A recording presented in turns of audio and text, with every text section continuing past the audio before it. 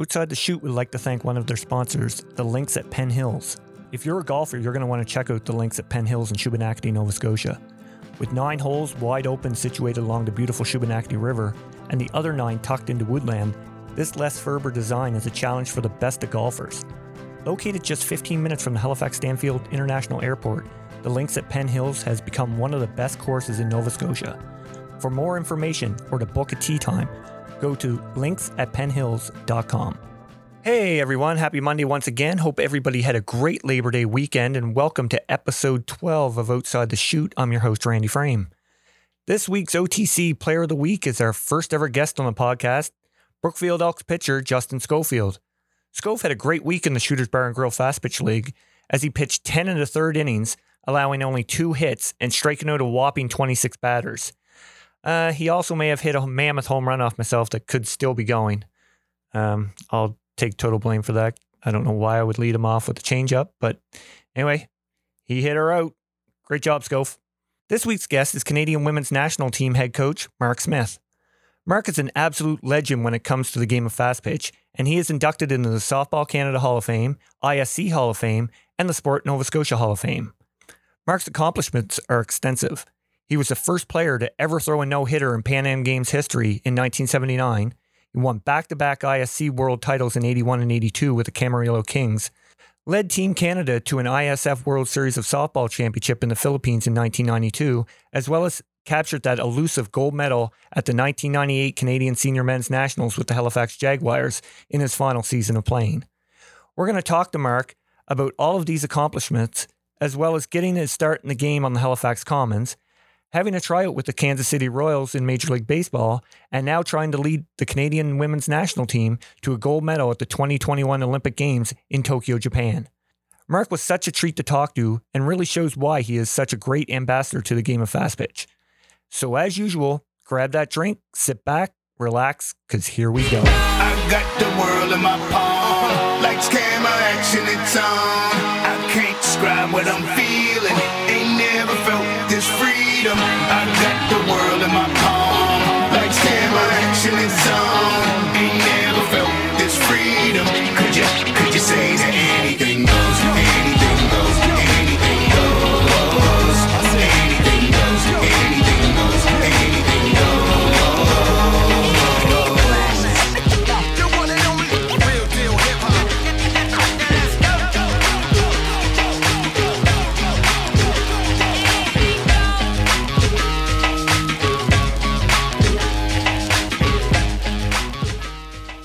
All right, and we're good to go.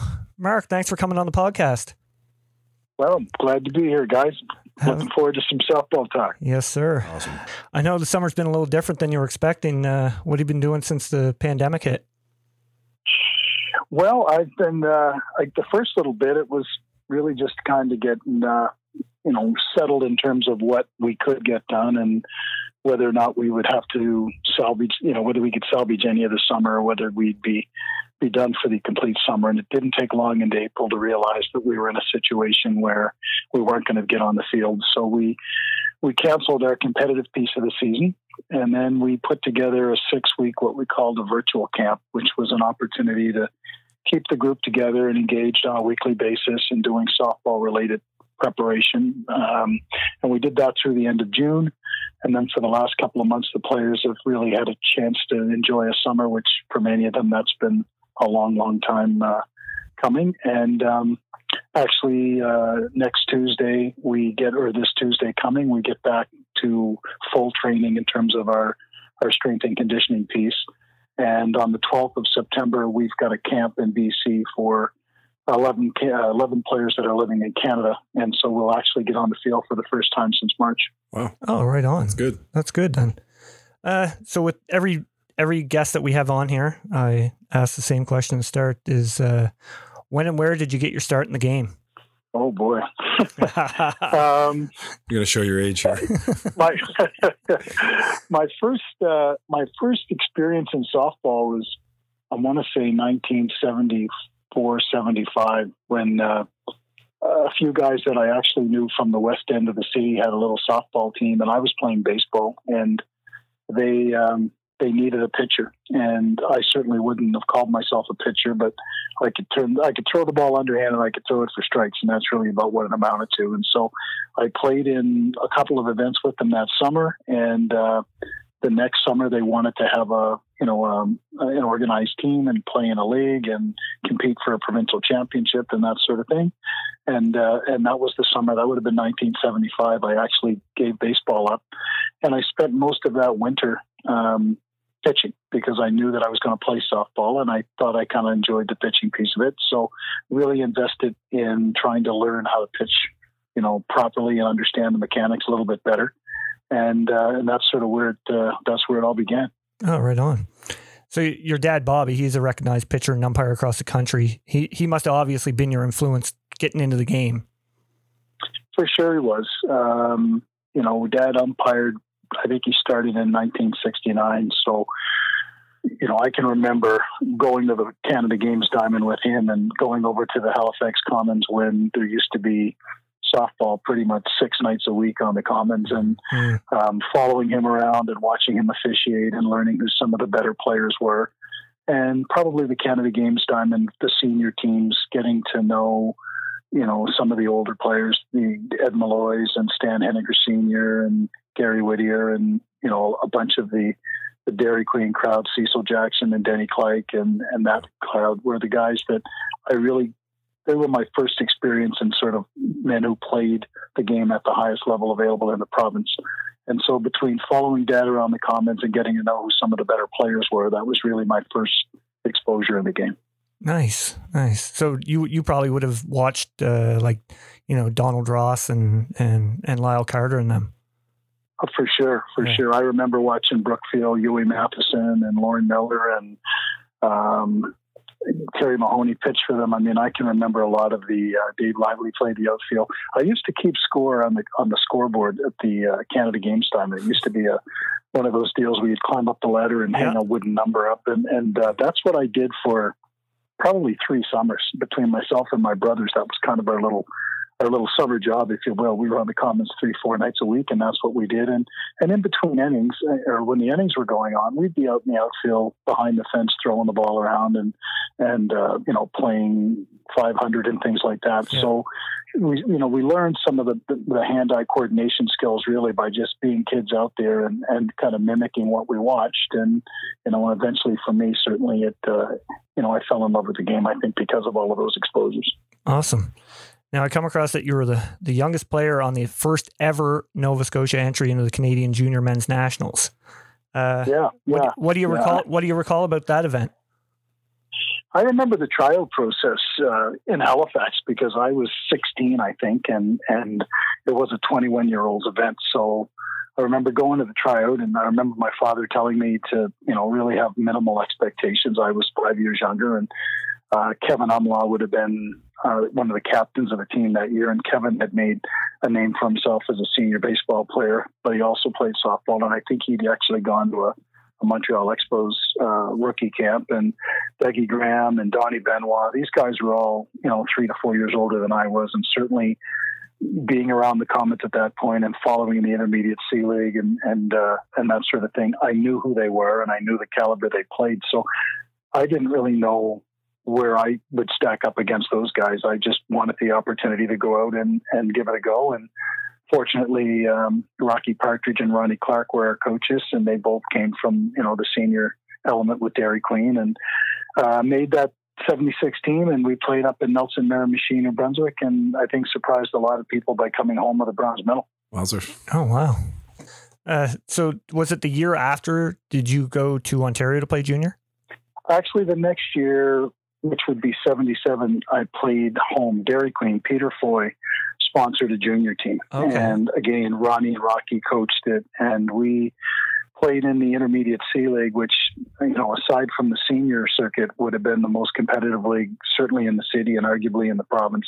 A lot of, older players, former senior players that still wanted to play the game, but didn't want to commit to the travel and the commitment of the senior played at the intermediate level. So on any given evening, you were going to play against men who were, established in the game and who had had pretty successful careers. So as a junior team, it was a great place for us to play because certainly the competition was going to be at the very least equal to what we would see at the junior nationals. And it did prove to be a great preparation for us because we lost in the gold medal game in Saskatoon that year to Grimsby, Ontario, which is where I ended up going the following summer. But we led them 1-0 for 5 innings and then lost gave up a couple of runs in the bottom of the 5th or top of the 6th, and we ended up losing to them. But certainly that year we could make the case that we were arguably the top junior team in the country. Right. So when you did move to, when you moved on to Ontario, was that a rare occurrence back then for somebody to leave Nova Scotia and go play out of province? I think so, Randy. I'm trying to think about who would have gone ahead of me to take that on, and I'm struggling to come up with anybody. I know that Doug Webster from Richmond Hill had come in and played for Dairy Queen. I want to say 73 and then maybe 75 or somewhere along there. And I'd gotten to know Doug. He came to Nova Scotia as a 19, 20-year-old pitcher, and I was hanging around the commons and hanging around the dugouts, and he had a very interesting pitching delivery. He crow hopped, which was no one in this part of the country did that.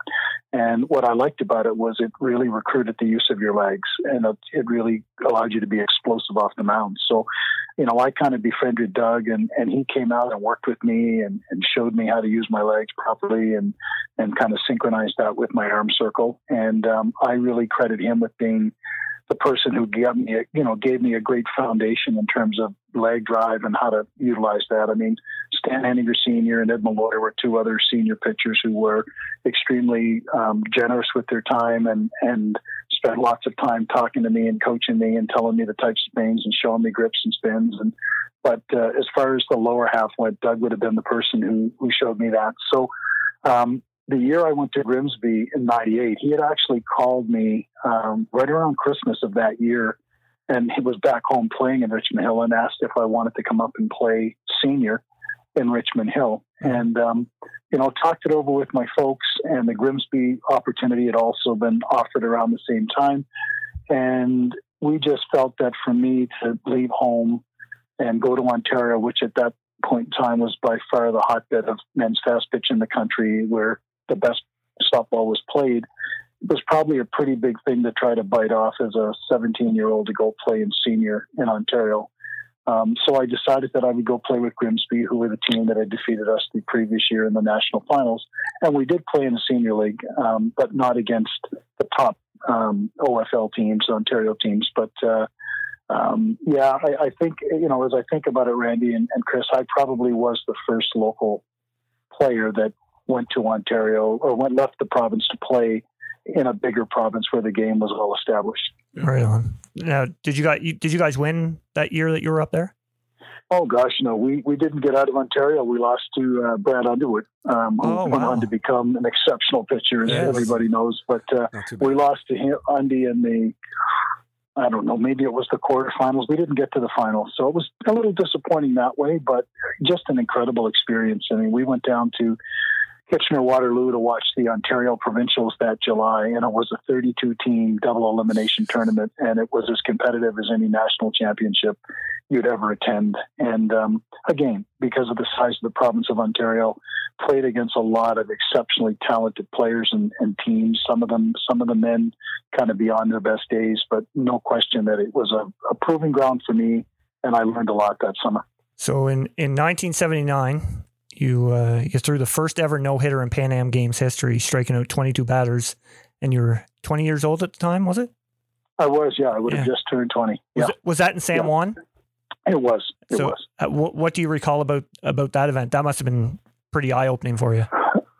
Well, that summer was an exceptional experience because that was the summer that I moved to Victoria to play with the Victoria Budgets, who at that point in time were the 5-time defending national champions, and they were the defending world champions. So, and that was in a day when the club team every 4 years that won your national went to the world championship. So I had gone up to St. John, New Brunswick in August of '78 to watch the senior men's with a bunch of local players, just really to go see what it looked like, given that it was that close. And wound up being introduced to Harvey Stevenson, who was the head coach of the Victoria team, and asked if I would come to a practice and throw a few pitches. And as I came to find after the fact, I believe it was Howie Spears who had mentioned to Harvey that there was a young left-handed kid from Nova Scotia that was a pretty good pitcher that he might want to take a look at. So I was watching a game actually when Harvey approached me, and I didn't have any equipment. I didn't have sneakers.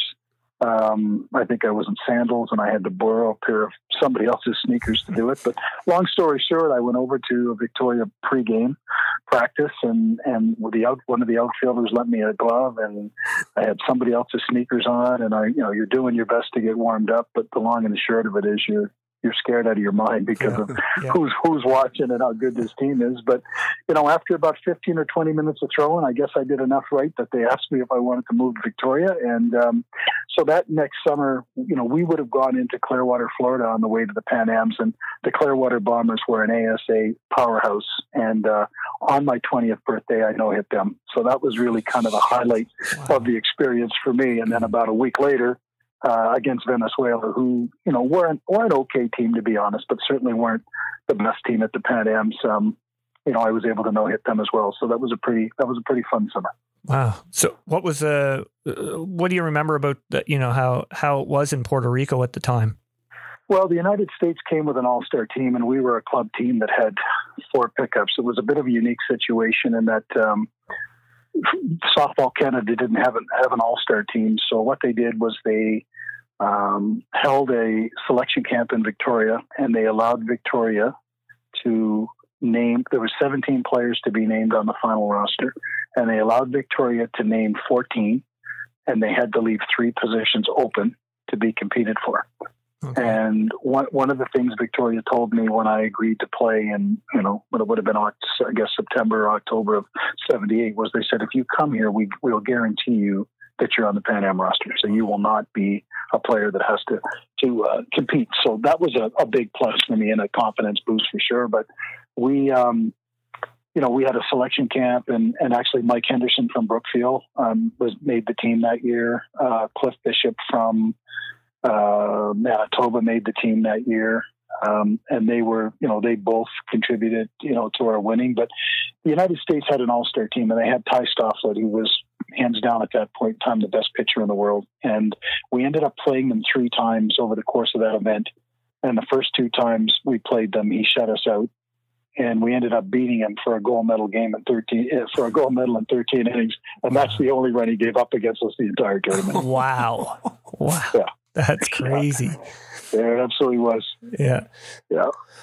All right. So 1981, you were 21, you joined the Camarillo Kings in California. How did that all come about? Well, living in Victoria in 79 and 80, we played in a league that had more teams that were American than Canadian, because Seattle is about a 2.5-hour drive. So right. Yeah. We had Seattle Pay and Pack, who at the time were the reigning U.S. national champions. So you had the Canadian senior men's national champions in Victoria and Seattle, which were the U.S. national champions in Seattle, playing in the same league, in the Pacific Northwest League. There was 3 teams, I think, out of Vancouver, and then the rest of them were out of the state of Washington, and I think 1 out of Oregon. So we played U.S. teams a fair bit. And what happened was Camarillo in 1980 came up to play us. We had these designated weekends called Super Series. And it was 3 or 4 weekends of summer when we didn't play league play that we had touring teams come in. So in 1980, for example, the World Championships were held in Seattle. We lost to Ontario in the final in 79 Newfoundland. So we didn't win the right to go. So we hosted the Ontario team for a series. We had the U.S. national team, which was Midland, Michigan, come in for a series. We had Santa Rosa, which were a perennial powerhouse in the U.S., in for a series. And we had this team out of Camarillo that no one knew about.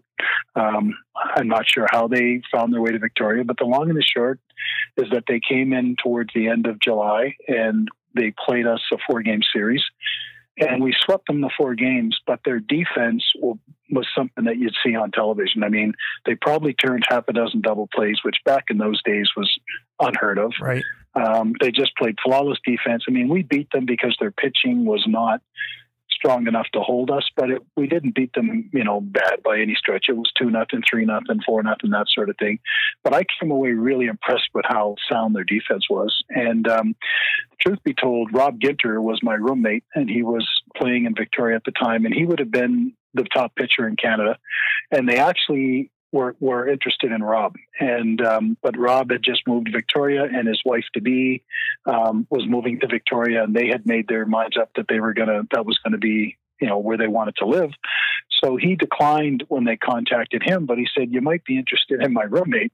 And I had pitched against them, and against them while they were here as well. So in October, the sponsor flew me down to California for a week, and I got to meet the players, and I got to learn a little bit about the area. And the Western Softball Congress that they played out of was in 1982, I think it was given a designation as the top most competitive men's fast pitch league in North America. So you had a lot of ex-Major League Baseball people.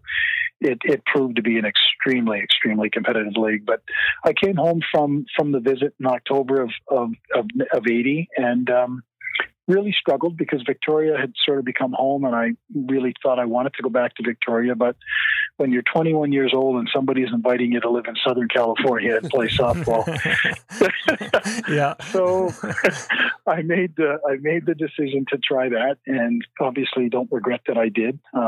But I moved down in, I guess it would have been February of that year, and our league play started sometime late March, and I spent 2 great summers playing ball there. Nice. Well, you kind of touched on my next question. I was going to ask how tough the Western Softball Congress was back in the day. Well, I'll tell you a quick story. My first game in the league, we were going to. No, it wasn't my first game. I guess it would have been our first away game. We were going to play a team called the Oceanside Bombers, and they were from the San Diego area, and they had 4 guys that had made it to high AA, low AAA baseball. So they were good players, and they were talented men, and they were the team to beat in the league, and everybody talked about how good they were. And I'm coming in from Canada and feeling pretty good about myself, and probably a little too confident. And we're driving down to play them one Sunday afternoon, and one of the guys that was sitting in the car said to me, "How many runs are you going to need to win this game?" And I said, "Get me 1 or 2, we'll be good." Well, we lost 9-8, and I threw all 7 innings. Oh, shit. And I remember when we got in the car, to make our way back to Camarillo, he kind of had that dead silence for a minute. He looks over at me and he goes, 1 or 2, eh? And that was kind of my introduction to the Oceanside Bombers. So wow. I gained an awful lot of respect and learned a lot in a Sunday afternoon against them. I know the feeling, Mark. Yeah, you do. Yeah, I do. So you won the ISE title with Camarillo in 81 and 82. Yeah. Talk about the feeling winning that first one. Randy, it's a funny thing. We were a good team. I mentioned earlier about the defensive skills, but that summer we played in 3 or 4 tournaments and won them all. And our league play, I think we finished 3rd in the league. I mean, we were respectable for sure, but when we showed up at tournaments, it was like a switch got flipped, and we just could play at this next level. And certainly, I had a very strong summer. I pitched really well that summer, and we won some big games. We won some close games. We won against some good teams. So therefore, you get confidence going because you start to realize you can compete against the best. And then, by the time we got to Saginaw to the ISC. Our draw, the first night we actually should have lost. We opened up against St. Louis, and I didn't pitch particularly well. I gave up a run in the first inning, and I struggled a lot of it, and nerves were a big part of it. And then in the 7th inning, we had a walk and 2 singles, and we won a ball game 2-1 against a team that should have beaten us. And from that point forward, I mean, that was the sort of the hurdle we needed to get over. No one came close. After that, we beat everybody pretty handily. And then the second year in Kimberly, Wisconsin, same sort of thing. The first game, was a good ball game. Myself and Michael White went 8 innings, and it was no score. And we put in an older guy to pinch hit that happened to be a really good changeup hitter. And for whatever the reason, Whitey started him off with a changeup, and he hit it out. And we beat them 1-0, and the same thing after that. We just got it rolling, and that was it. So I mean, it's a great tournament. I one of the things that I've come to really appreciate was in those days it was a 48-team double knockout tournament, and so the tournament started on Friday night, and quite literally, you could have teams that were knocked out of the tournament before some teams played their first game on Sunday. Because the moment you lost, you fell into the losers bracket. You had to win an ungodly number of games, something like 14 games over the course of the week to get back to play in a final. So, you know, it was just an extremely competitive tournament. And I would say, no exaggeration, that there were 8 or 10 teams in that tournament that were capable of winning. I mean, everybody had a world-class pitcher. You know, Madison had Peter Meredith, and Midland had Peter Finn, and Whitey played for, I think he played for Texas. Chubb Tangaroa played for Long Beach. Paul McGann and played for Bakersfield. I mean, it didn't matter. Every night somebody trotted out there. Kevin Hurley, he played for the host team.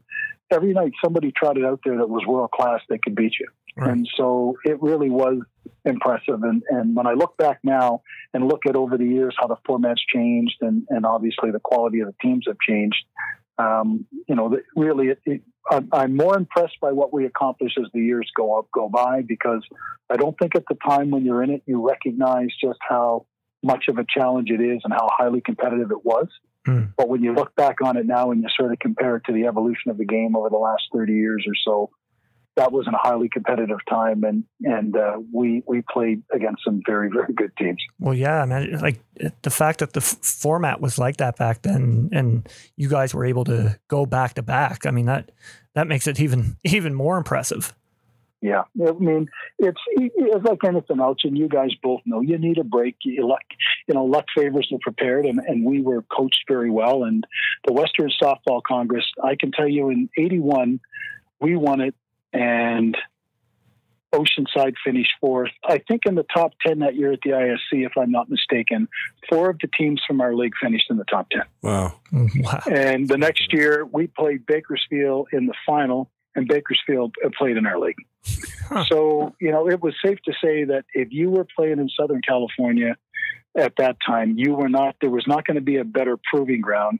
And then Bakersfield had an invitational tournament in June of each year that was much like a national championship. You had Decatur, Illinois come out and play. You had Aurora Home Savings come out and play. Seattle would come down and play.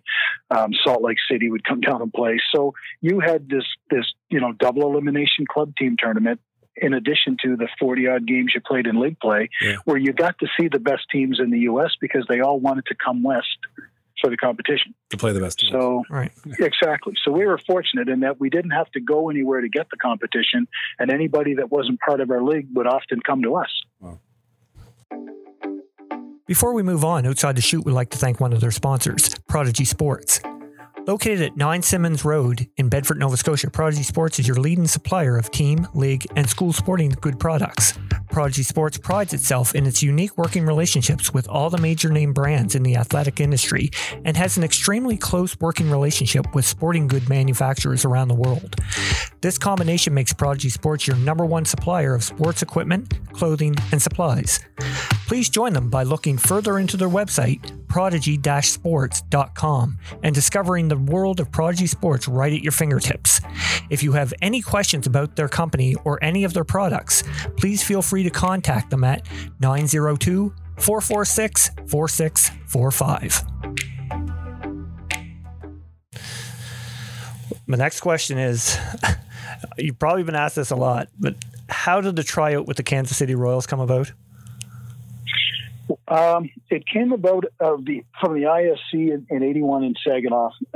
So I'm told that there was a police officer behind the backstop that had a radar gun. And supposedly I was clocked at 104 miles an hour a pitch or 2 pitches or something like that. So I knew nothing of any of this. And then I'm home in October. This is a true story. And we had a guy on our team named Bert Tate, who was a practical joker and was always pulling stunts on people. And so the phone rings at my parents' house, and it's Dick Balderson from the Kansas City Royals, who was the head of their scouting, and he introduces himself, and he tells me the story of a man who was at the event in Saginaw that was a friend of the owner of the Royals, Ewan Kaufman, that said there was this black kid from Canada that could throw the ball, yada yada. And at the time, Dan Crisenberry was their reliever, and if you remember, he had that submarine style delivery. Yeah. And I think they were thinking, well, boy, what if we could go left and right with, that kind of a delivery? I mean, that's what I think they were conjuring up. But the long and the short of it is, when Dick Balderson called my house, I thought it was Bert Tate, and I thought he was putting me on. So I let it go for a little while, and then I ended up hanging up on him. And so 10 minutes later, the phone rings again, and he comes back. He says, I really am Dick Balderson. So I don't know who you think I am, but I really am who I say I am. Of course, now you feel like a complete ass. Yeah.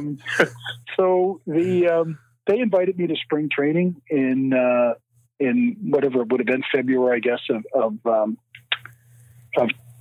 I guess it would have been 82. And I was committed to go back to Camarillo, and I spoke to the owner, and he felt that it was too good an opportunity to pass up. He said, if you have a chance to play Major League Baseball for a living, as much as we'd love to have you back here, I don't think you can not try this. So what we did was we looked for, I couldn't go in, or I didn't want to go into the full-on schedule because our league was starting, and I felt I owed it to my teammates to be there, for the league play.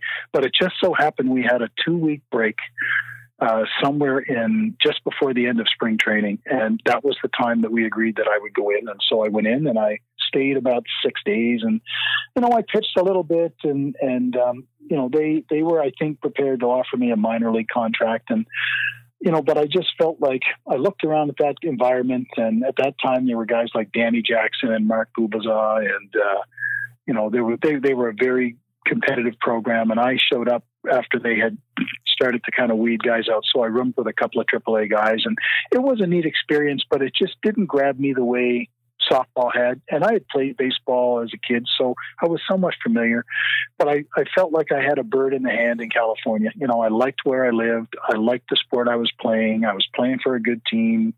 I knew what I had in softball because my skills at that point had developed to the point where, I was in the conversation among the best in the game. And I felt like, why would I give what I have up and what I know up to take a shot at going and playing a couple of years of minor league baseball? And who knows, you hurt your arm, you can't come back and pick up where you left off with softball, and you don't have anything. So, there were times for sure when I'd see, when Danny Jackson eventually made it up to the majors, I remember thinking to myself, because I watched him pitch, and respectfully, I thought he's good, but, I don't know that I couldn't do some of those same things. But, at the end of the day, I'm glad I did what I did, and it was a neat experience to go and spend a week in that environment and sort of see what it was all about. But, I finished. I ended up where I should have been as far as I'm concerned. 100%. Oh, for sure. I'm going to skip ahead a few years here. 1992, pretty big year. It was. You guys won ISF gold medal in Manila, Philippines. You had a double that brought in 2 runs in the 8th inning. How was the feeling, not only to win the gold medal, but to, contribute in a big way? Well, to be honest with you, it was, I knew that was going to be my last go at it, because I was just sort of at a place in my life where, career-wise and family-wise, that the national team and living back in Nova Scotia, it was getting harder to maintain the level that I knew I would need to be able to play. Because when when I was 27, 28 and moved home and was playing locally, the ball was competitive, but I was also leaving and going to the U.S. for, 2 or 3 weeks a summer. And I was playing again in California, playing against the top level competition. So I always had a bit of a gauge as to where my skills were. But by the time we got to 92, I wasn't traveling as much anymore to the U.S. I was playing primarily local. And I knew that I felt like I had it in me to work hard and be prepared for really the summer before I went to the Pan Am Games in 91 and then the ISF in 92. So going into that, knowing that it was my last international opportunity was certainly a motivator to play well and perform as well as we could. And it was a March event, which created its own challenges because we had to train independently all winter long. And then we went to Hawaii, I guess maybe about 3 weeks ahead before the event, and we trained in Hawaii. But we trained among ourselves because there wasn't any competition to play, so it was inter squad every other day and those sorts of things. And then you show up to play the Aussies and the Kiwis and these teams that are in season because it's their summer. Right. So you sort of don't know what you're going to do. But what we did know was that our pitching was always world class. We had Zach and Pietnik and Jody and Terry Bell, and I was the fifth in the rotation by then if they needed it. And so we went in there feeling pretty good about that. And of the guys that were on our starting roster, all were battle hardened with national championships. Marty Kernaghan was the captain of National Healthcare, who were at that point the ISC's best, and so we had a good core nucleus. Daryl Clarkson played first base, and he was an extremely good hitter from BC. So we thought we had a shot at it, and it just so turned out that we were on one side of the draw, and New Zealand was on the other side of the draw, and we didn't see one another until playoffs, and we beat them. The first playoff game, and then I think we drew the U.S. and we beat the U.S. and then we got New Zealand back. And the thing that I think I'm most proud of about that win was that the runs scored for Canada in that game were by Jody Henniger and myself. You'd go a long way to have two guys from a little obscure province like ours to end up being the difference in a world championship game. So I'm certainly happy that I was able to contribute in the eighth inning and drive in those runs, but I'm equally as proud that it was Jody and I that ended up being the deciding factor in Canada winning that medal. That's awesome. Well, that's kind of like Newfoundland today. Yeah. Because all the national team members, you look at those guys and you're going to get one or two of those guys are going to get hits for sure. Yeah, for sure. I mean, the thing about Newfoundland is that I find so unique is that, for years, during my tenure as a senior player, Newfoundland really they didn't produce world-class players. You never went to the Nationals worried about playing Newfoundland. But what they had a league over there that's about 60 years old, where they've kept stats and they've had a draft, and no one team got to become dominant because every year you drafted players. So when kids graduate from junior, like I think guys like Mullally and Hilly and some of these guys, they didn't get to pick where they went to play. They got drafted by a team. Now you could trade, but you didn't necessarily go to play for who you wanted to play for. Yeah. And what they were doing was they were creating parity. And so as the game in Canada started to suffer, and I would say any time from sort of mid-90s forward, you started to see a decline in the number of teams and the quality of talent and those things for a lot of reasons. The Nukes were over there quietly running their league and growing their players. And then you started to see some of these young guys like Mullally leave home at 17, 18, and they would go play for the lesser talented teams at the ISC level because they get to play. Yeah. And lo and behold, 5 or 6 years later, when they're 23, 24, 25, they've got 5 or 6 ISCs under their belts. They've got a ton of experience playing the game. And by the time they get a chance to play internationally, they're more than ready to play. And so to see what the Nukes have done has really almost been ingenious, because I would say that they've had the most stable development system in men's fast pitch for the last 50 years, and nobody knew it. Yeah. That's so true, actually. It's showing very much so. Yeah. It absolutely it is. I want to talk about you coming back home and starting to play with the Halifax Keys. You guys had some pretty stacked teams there in the 90s, didn't you? Well, when I came home, I guess I came home in 86, 87 and played 5 years for different teams in the province. And the thing that really stuck it in my mind the most was, this is not a criticism, it's just, it's a fact. And that because there was no expectations to win or be successful, winning the provincial championship was sort of the big ticket item. You won the right to go to the nationals, and then you went to the nationals, and then as long as you weren't the worst team from Atlantic Canada, that was sort of the thing you wanted to be. And I just couldn't get used to that. I mean, I had been playing on some of the best club teams in North America and in the world, and to come home and just be happy to go to the nationals just wasn't something that I really could live with. And so I kind of got to a place around 92 where, I said to my wife, if I can't find a sponsor and start to go out and recruit some of these young guys who have not been tarnished yet in terms of not believing that they can compete at the next level, because like anything else, if you go to the nationals enough times and you get your hat handed to you, it's pretty hard to believe you can when you never have. Right. And I felt like if I could find a core nucleus of young players who had some success at junior and who had yet to decide whether they felt they could or they couldn't, then for me, it would give me a chance to go and compete with guys that I felt I could help raise the level of their play. And if I were going to play for a few more years, that's where I really wanted to invest my time and energy. So fortunately, Rand Kellogg at the brewery, who's a former senior men's player himself, was of like mind, and we just kind of came along at the right time for them in terms of looking to sponsor something local. And I was able to recruit guys like Todd King and Scott Hirschman and Glennie Edwards and Barry Wright and guys that were local guys that all were decent players but had never played together. And then the next step in that process was to build a schedule so that we could get exposure to the best teams so that they could learn what it was going to take to win.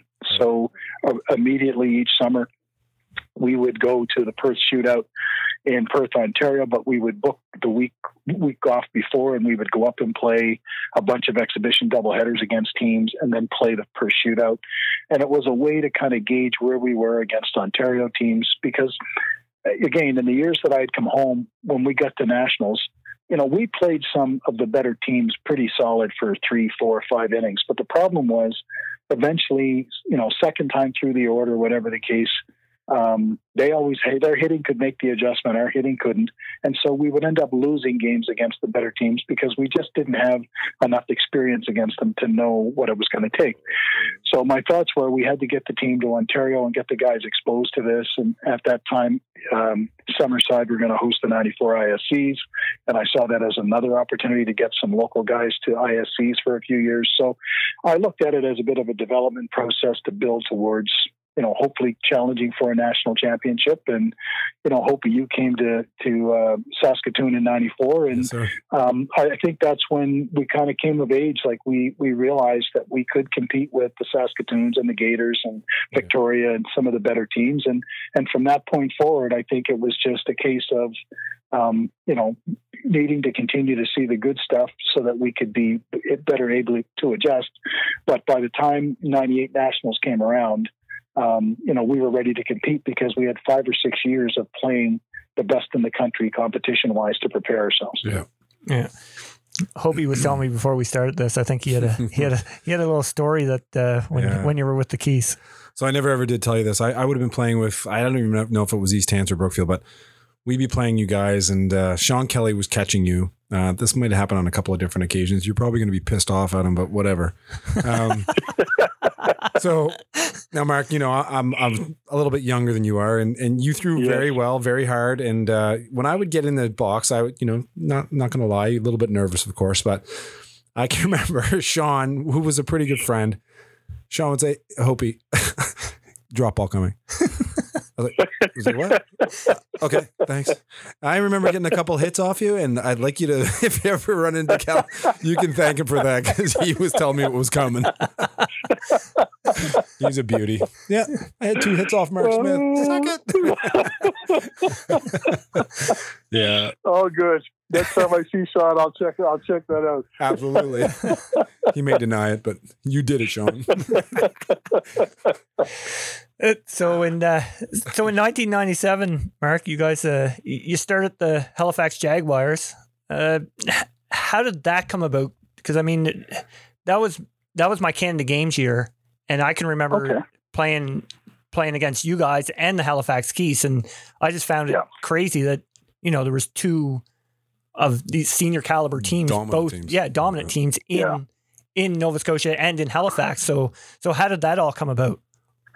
Well, it was kind of a confluence of things. We had gone to Kitchener-Waterloo in '96 at the Nationals, and again had a respectable showing, but I think we finished around 5th or 6th. We couldn't quite get over the hump, and I was frustrated by that, and I felt like there was some things we needed to change to be able to go, to the next level. And Rand was in agreement with it, I think, for the most part, but it was a matter of whether or not we could get that done. And at the same time, Gordie Rudolph, who'd been a good friend, in fact, Gordie and I played together. We first met on that '76 junior team you talked about. He was one of our infielders. Okay. And we've had a friendship from that point forward, and remained close. So he's a very, accomplished dentist and real estate person here in the province. And he is from the South Shore, the Eastern Shore, and he called me probably in September or so, and he said, look, I'd like to do something. He had a practice in Dartmouth, and he had a practice in Sheet Harbor, and he said, I'd like to do something for the local guys to play ball around here. There's just not a lot for them. And at that point, I think Joey Martin in Sheet Harbor had been trying to keep things alive for a long time, and I think was maybe near the end of it for Joey to be moving on. And so, there were guys from down to that Sheet Harbor, Mosier River area that Gordie wanted to do something for. So really, as a friend, we just started to talk about, the kinds of things he needed to do and where did they want to play and what kind of team did they want to have and what kind of budget did he want to spend. And it just started with that. And then, slowly but surely, he asked about would I be interested in being involved. And I knew that, Keith had bid to host the '98 Nationals, and I was kind of thinking I wanted to hang around and play in that. And, the more Gordie and I talked, and the more he wanted to do something, locally for guys, but I knew from a dollars and cents perspective, he was committed to be able to do what it was going to take. And, the Keys program, as I said, I felt like we were getting where we needed to be, but there were some things that, that could change or needed to change. And at the end of it all, I just sort of thought, what, I like the idea of, I knew that there was a nucleus of players and the local guys that would likely follow me. And I told them all, you do what you want to do, but I'm going to go do this because I'd like to do this with Gordie. And so Todd King and Scott Hirschman and I think Glennie Edwards, there was 3 or 4 of them that just said, look, if you're going, we're going, and that's that. And, you probably remember too, Randy and Chris, all of the hoopla that went with that. And there was a whole lot of press and, but the long and the short of it is, Gordie was a friend. He wanted to have a team. I felt like we could put together a pretty good team to be able to compete in the province. I felt like we could be another team that could, up the quality of play. If Keys were here and if the Jaguars were here. So in '97, we decided, the other thing was the dollars and cents. The Nationals were going to be in Victoria. And I felt like, once again, I wanted to dip into the pool of bringing along a few younger players. So there were guys like Jeff Cameron and Jason Ferris and Greg Lowe and Dave McDowell, who they'd played some senior ball, but they were kind of on the periphery of it. They hadn't had a lot of real experience in it. And I felt like it would be really important to get this team an experience so that we could build to be ready to be competitive in '98. So we went to Perth and we did the week-long tour of Ontario. And we actually played the New Zealand national team that was touring, and we beat them. And we beat Salt Lake City in the Perth shootout. We played pretty well. We beat some pretty good teams. I mean, we didn't win it, but we were competitive. We played the Farm a couple of times and were respectable. And so we decided to register Intermediate A and played in that here locally, and we won that tournament. And then we added basically 3 players for '98. We had Colin Abbott, we had Todd Martin, and then a young shortstop out of Memram Cook, New Brunswick, Ricky LeBlanc. He ended up coming down and playing for us for the summer. And it was that plus sort of the core, the nucleus that we'd had. And then Gerald Musler had been a guy that I had spent a lot of time with. I brought him to the Keys program to give him his first sort of taste of senior. He had played for Keys for a few years. He'd had some illegal pitch troubles in Victoria. They basically, illegal pitched him out of the tournament. And I think he was pretty disheartened with all of it. And he came to me that fall and said, I want to clean this up and I want to play. And so I said, well, if you come play for us, we'll get the illegal pitch thing sorted out and we'll work all winter and we'll get things done. And we did do that.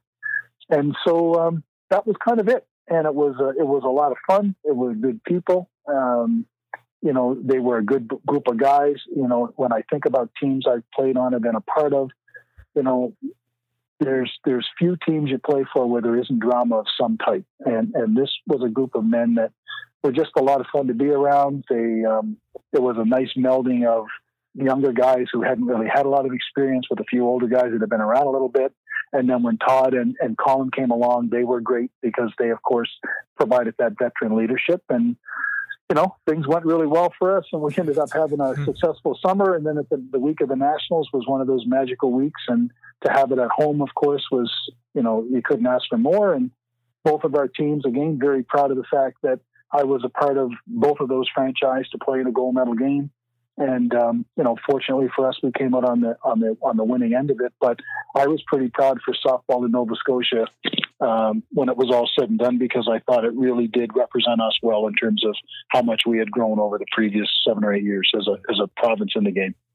Yeah, I can remember watching that final game down there. Musey was just he was lights out in that final game. I mean, a 1-0 game. Barry hit a solo shot? Yeah.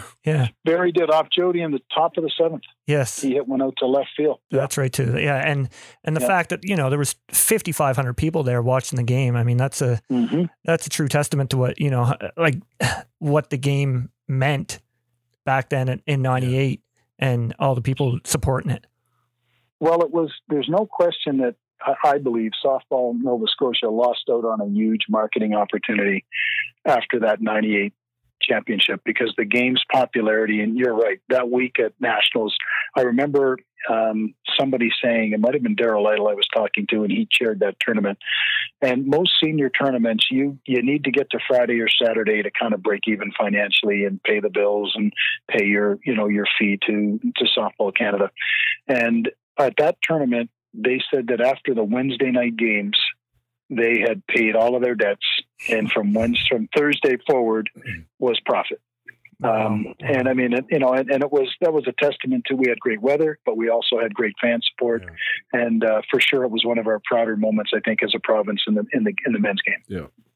Avalon Fundamentals Fast Pitch program was founded in 2017 with a goal to develop the skills of fast pitch players in Newfoundland at the grassroots level. Branded as Avalon Wave, the program is based out of the metro region of St. John's, Newfoundland, a well-known hotbed of fast pitch on the world stage.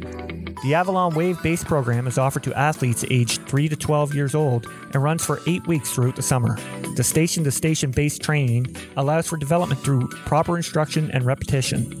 All the drills are communicated to the volunteer coaches in advance of the training session, such that the proper techniques are taught with each station. Starting with 60 athletes in 2017, the Avalon Wave membership reaches over 300 participants in 2020 through base program and additional camps and clinics. Avalon Wave believes that the success in growing the sport lies with building a strong foundation through developing the sport as a whole. Players, coaches, umpires, and volunteers. Through the countless volunteers that offer help each summer, Avalon Wave has seen extended not only the growth in the base program, but has recently developed both a boys and girls fast pitch team, which are getting ready to compete off the island in 2021. Any information regarding the program can be found on their website or through their social links, Facebook and Instagram. They hope everyone is staying safe and are looking forward to seeing you at the park soon. Now, after that, you were already coaching with the national team a couple years before that, weren't you? I did. I got involved in '96 as an assistant coach with the men's team. Yeah. Was coaching at the national level always in the plans for you? Randy, it really wasn't, to be honest with you. After '94, I went on a tour of New Zealand with the team. It's sort of New Zealand had invited us over, I think, to kind of exorcise the demons from us beating them in '92. And I went on that tour, and I knew that I was done, but I just went so that I could play and kind of be around the guys one more time. And I was done with it. And then the next year, the senior team were looking to restock. There was a few guys that had retired from that team, myself being one. And Terry Bader had asked me if I would be willing to come in and serve as a guest coach. And so I went to that event. It was in Perth, and they put a development team in the Perth tournament, and I was sort of part of the staff that helped with that, and it was fun to be around it. I was coaching here locally, of course, at that time, so I was coaching, but only after I came back from that did I start to think about, is that something I'd like to do? And then, of course, there's the time off element of it and those challenges. But after the 95, when he invited me to the selection camp in 96, and then eventually to the World Championships in Midland, that's when I knew, when I came back from Midland, this was something I'd like to be able to do. And I knew I was near the end of playing, and would have to be, because I couldn't possibly do both. And so, I got a chance to go to the World Championships, and then I think in 98 we went to a Pan Am qualifier, which was my last summer of playing, and then I jumped in the coaching in a big way, and at that level in 99. Right. So you were with the men's national team until 2009. Is there any players or moments that stick out over that time? Wow. The 2003 Pan Am team, for sure, because we defended the title, and that was the year when the Pan Am and the ISC ran at the same time. And we knew going into 2003 that we could not possibly field our best team because of ISC commitments, and guys were very upfront about that, and we knew it. So, we took a group to the qualifier in Guatemala the previous November, but it had to be kind of speckled with guys that were probably going to be on the 2004 World Championship team, and guys that we were going to need to be able to compete in 2003. And that group were, there was not a lot expected. I mean, if we're being honest, it was our pitching staff was Nick Underhill, who had never pitched on the national team before, Ricky Smith, who had played on the junior team in 89, Trevor Ethier, Sean Witten, who had never played on a national team. Timmy McCumber played first base and pitched a little bit, and Mike Crawford from Ontario. So we went to that tournament with really a bunch of unheralded players, players that would have been considered respectfully B-listers, right, based on who wasn't there. I mean, we didn't have Abbott, we didn't have Chris Jones, we didn't have any of the guys that would have been the players that would have been the household names, at the ISC level. And we went 7-0 and won the tournament and beat the Americans twice, and so I'm proud of them, because they shouldered the stress of not wanting to be the team to lose the gold medal, because to that point, I think we had won 6 or 7 consecutive gold. And so they go in there as they kind of know they're the underdogs. There's a bit of an inferiority deal, because that at every club tournament they go to leading to the Pan Am games, everybody's reminding them of who's not there. Right. And that's why they are there. And I mean, there's some truth to that, but at the same time, they were respectable players in their own right. But then they have to go to this event, and they don't want to be the team that let Canada down. Right. And so they carried that with them for, that entire summer. And to watch them play, we were losing the gold medal game 2-1 in the 5th inning. And, Robbie Giesbrecht has a huge night at the plate. He hit a bomb off the Whitey, and Ronnie White had a big base hit, and Evan Potskin had a big hit. I mean, everybody contributed, and the pitching, Witten and Underhill, were just lights out for 2 kids with 0 international experience. They came in and got some of the biggest outs imaginable.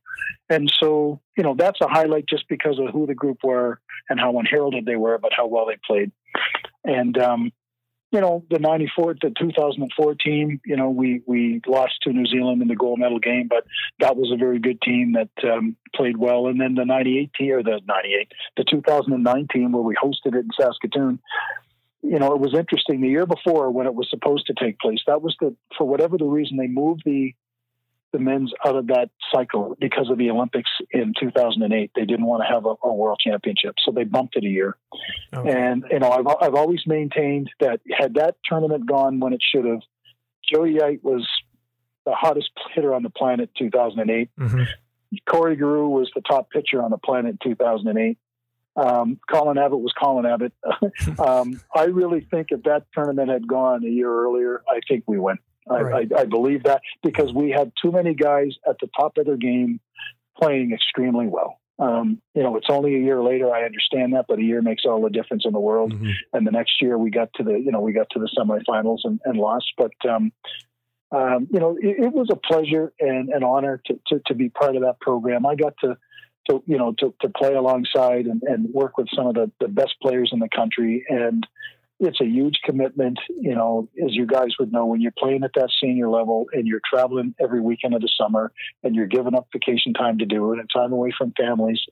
Those guys were absolute professionals, and they made the experience fun, and they represented the country well. And I've got nothing but fond memories. We had Jeff Ellsworth make that team in 2006, which is the first local player to make that team, I think, since Todd King, and one of very few that ever had. So that was a proud moment to see another Atlantic Canadian. And you had Steve Mullally that made the team in the same time. So two East Coasters that got the opportunity to be part of it. So yeah, just an exceptional group of men. Yes, they turned out all right. They sure did.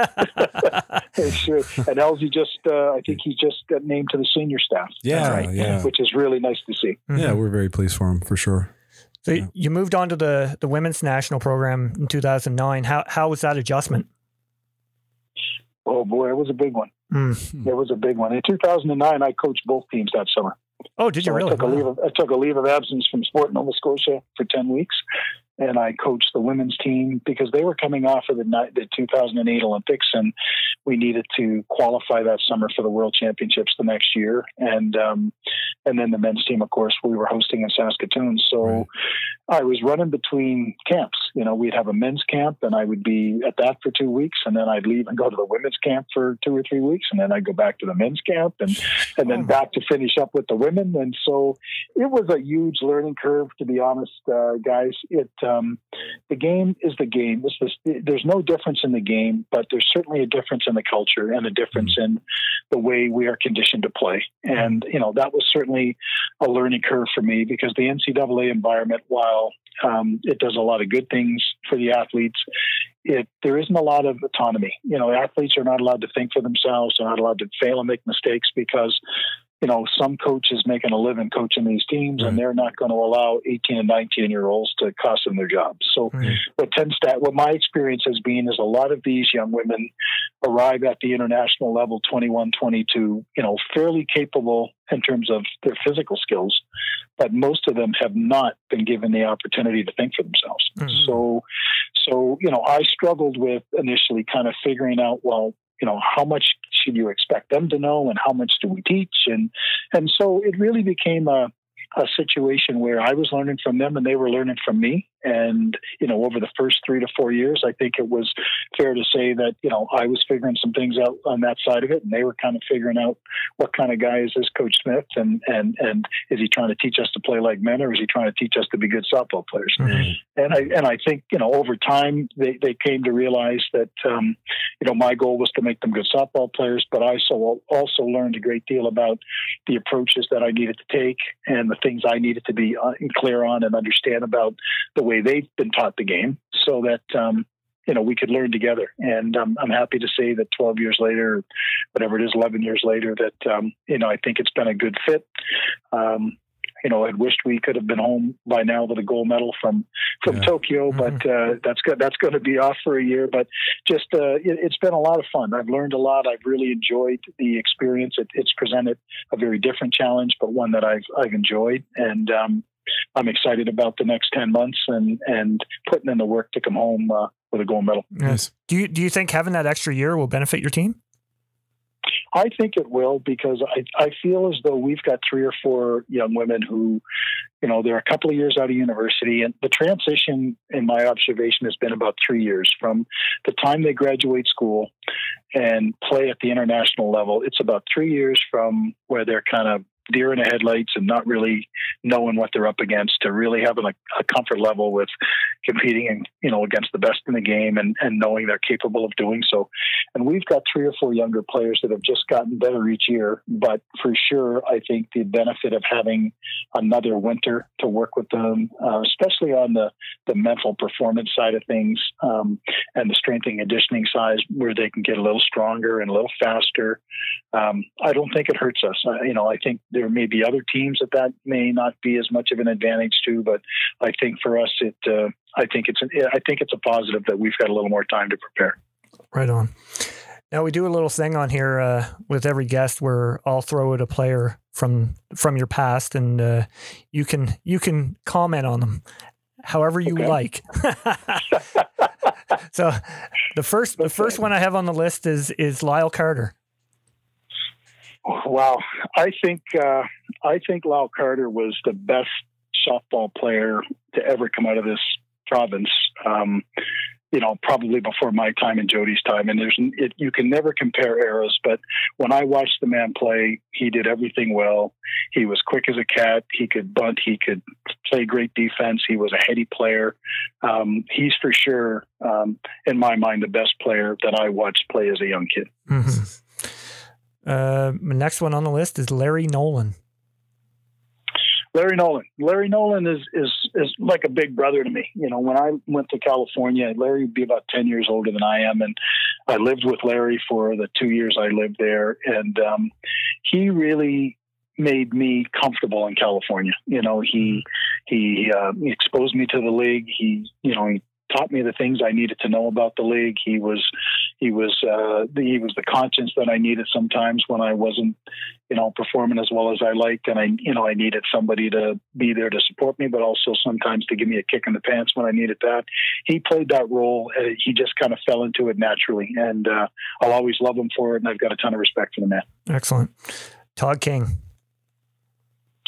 Todd and I have developed a very strong and close friendship, and he was one of the most intense athletes I've ever been associated with in any sport. He had a drive to perform and be the best he could be, and it showed with every at bat and every play. He was extremely coachable. He's extremely smart. Very, very talented.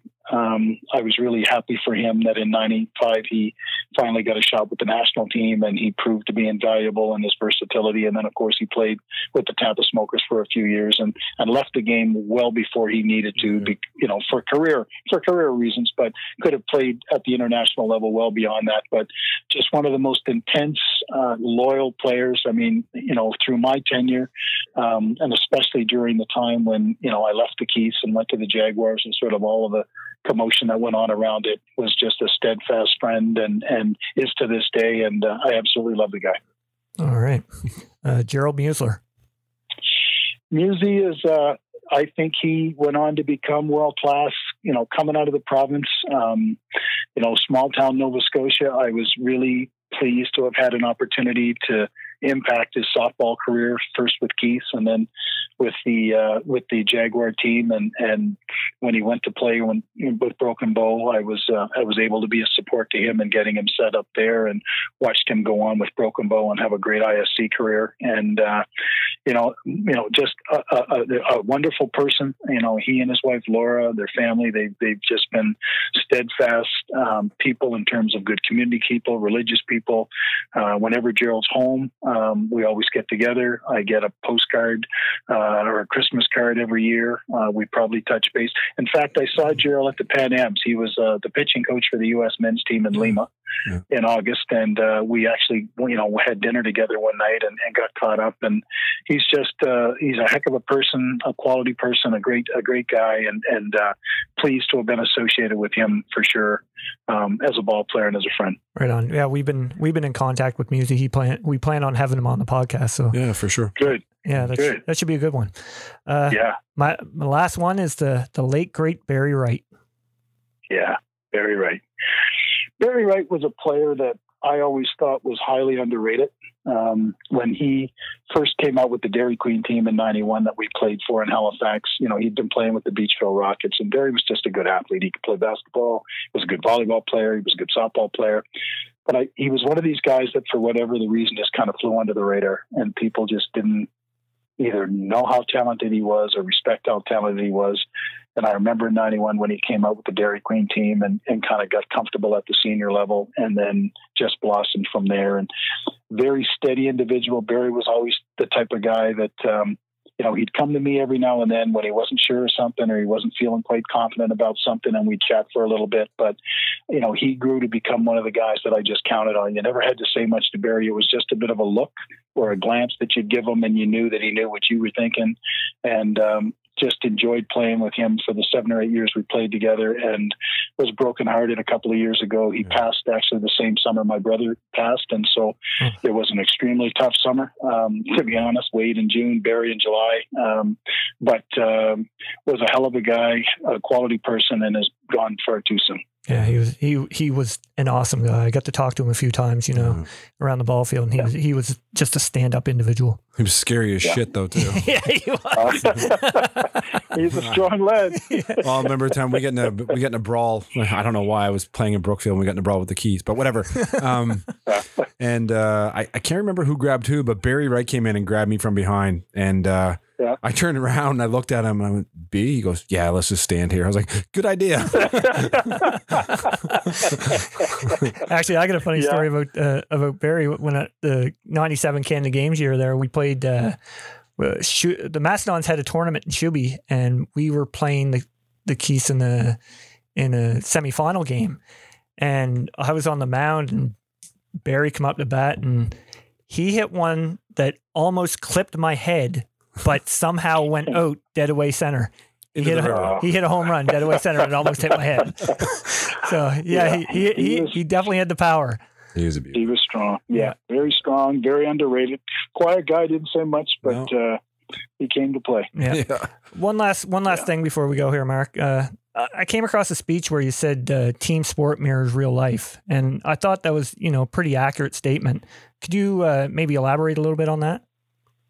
Well, I've always believed, Randy, that, if you played a team sport, and especially at a competitive level, you have your wins, you have your losses, you have your failures, you have your moments where you doubt yourself. But, usually if you stick to it, keep your head down, work hard, good things happen. And I think life's very much the same. We don't have any control over how things are going to turn out, but we sure have a lot of control over how we choose to deal with it.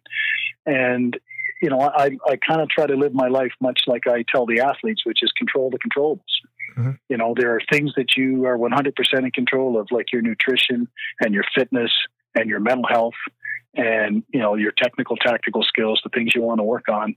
These are the things that no matter what's going on around you, you have 100% control over. And then there are those other pieces that, you don't have control over, but you do have control over how you react to it. So I just, to me, I tell people sport has given me everything in my life I've accomplished to this very second.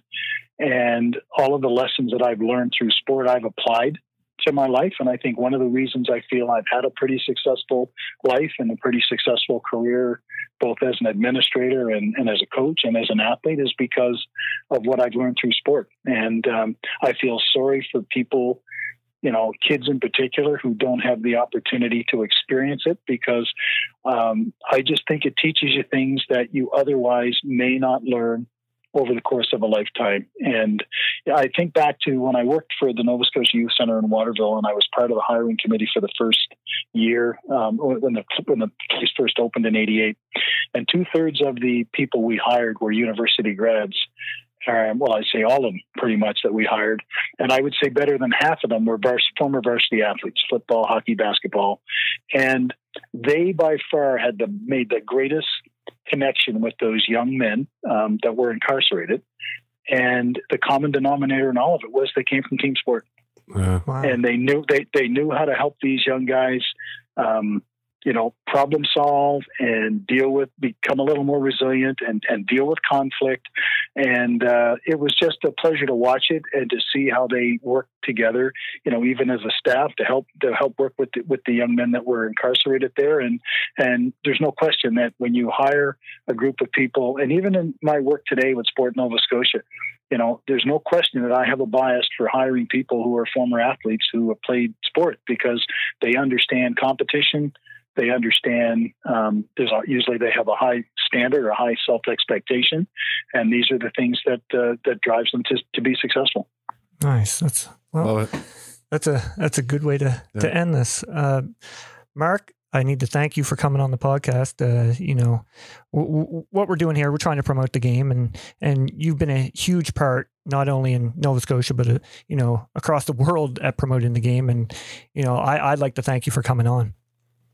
Guys, you're welcome. I'm sorry it took us so long to find a common time to do it, but I think what you're doing is awesome for the game, and you're right. I had an opportunity back in May. I think Keith McIntosh and Dean Holine are doing a very similar thing in Saskatoon, and I was on with them as well, and it's it's just neat to see it. We've never been good at promoting our own game and telling our own stories and sharing our own history in the game, and you guys are moving that forward, and I think it's awesome. Awesome. Thanks, Smitty. Smitty, always good to talk to you, and I hope I can bump into you sometime soon. And no worries. As well, if you see Sean Kelly, make sure you give him a good left hook to the eyeball. You count on.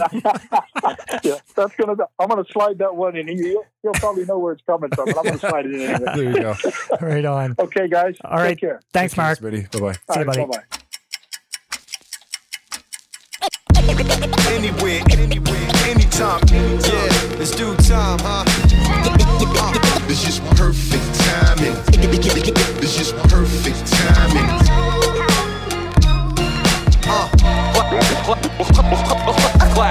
Yeah, I needed Def Jams to rap a lot. Came up in the 90s, you can hear the snap, crackle, pop. Crack the shackles off, raps David Hasselhoff. Fell, scraped my knees, got back up and wiped the gravel off. I did this with no piggyback, like how they said P. Diddy did on Biggie's back. Said you're lying, you little kitty cat. I'm money in the bank, what's a 50 rack? Give me that. Splitting wigs like a quarter wood, strict like the quarter lord, sip a quarter liquor raw. Been recording for a quarter of my life, now my headquarters and my tennis court are looking right. Who wanna play with me, rage with me? Love the ones who learn to change with me, stay with me. Every day me and Merc show our worth, cause nobody wanna die underpaid and overworked, oh no. Throw 'em up high, real high, throw 'em up. Took a minute till they listen, now they know what's up. Thought I told y'all before, no one as cold as us. We shut it down and shut 'em up, kid. Get ready. Anywhere, anytime. No time for jokes, get ready.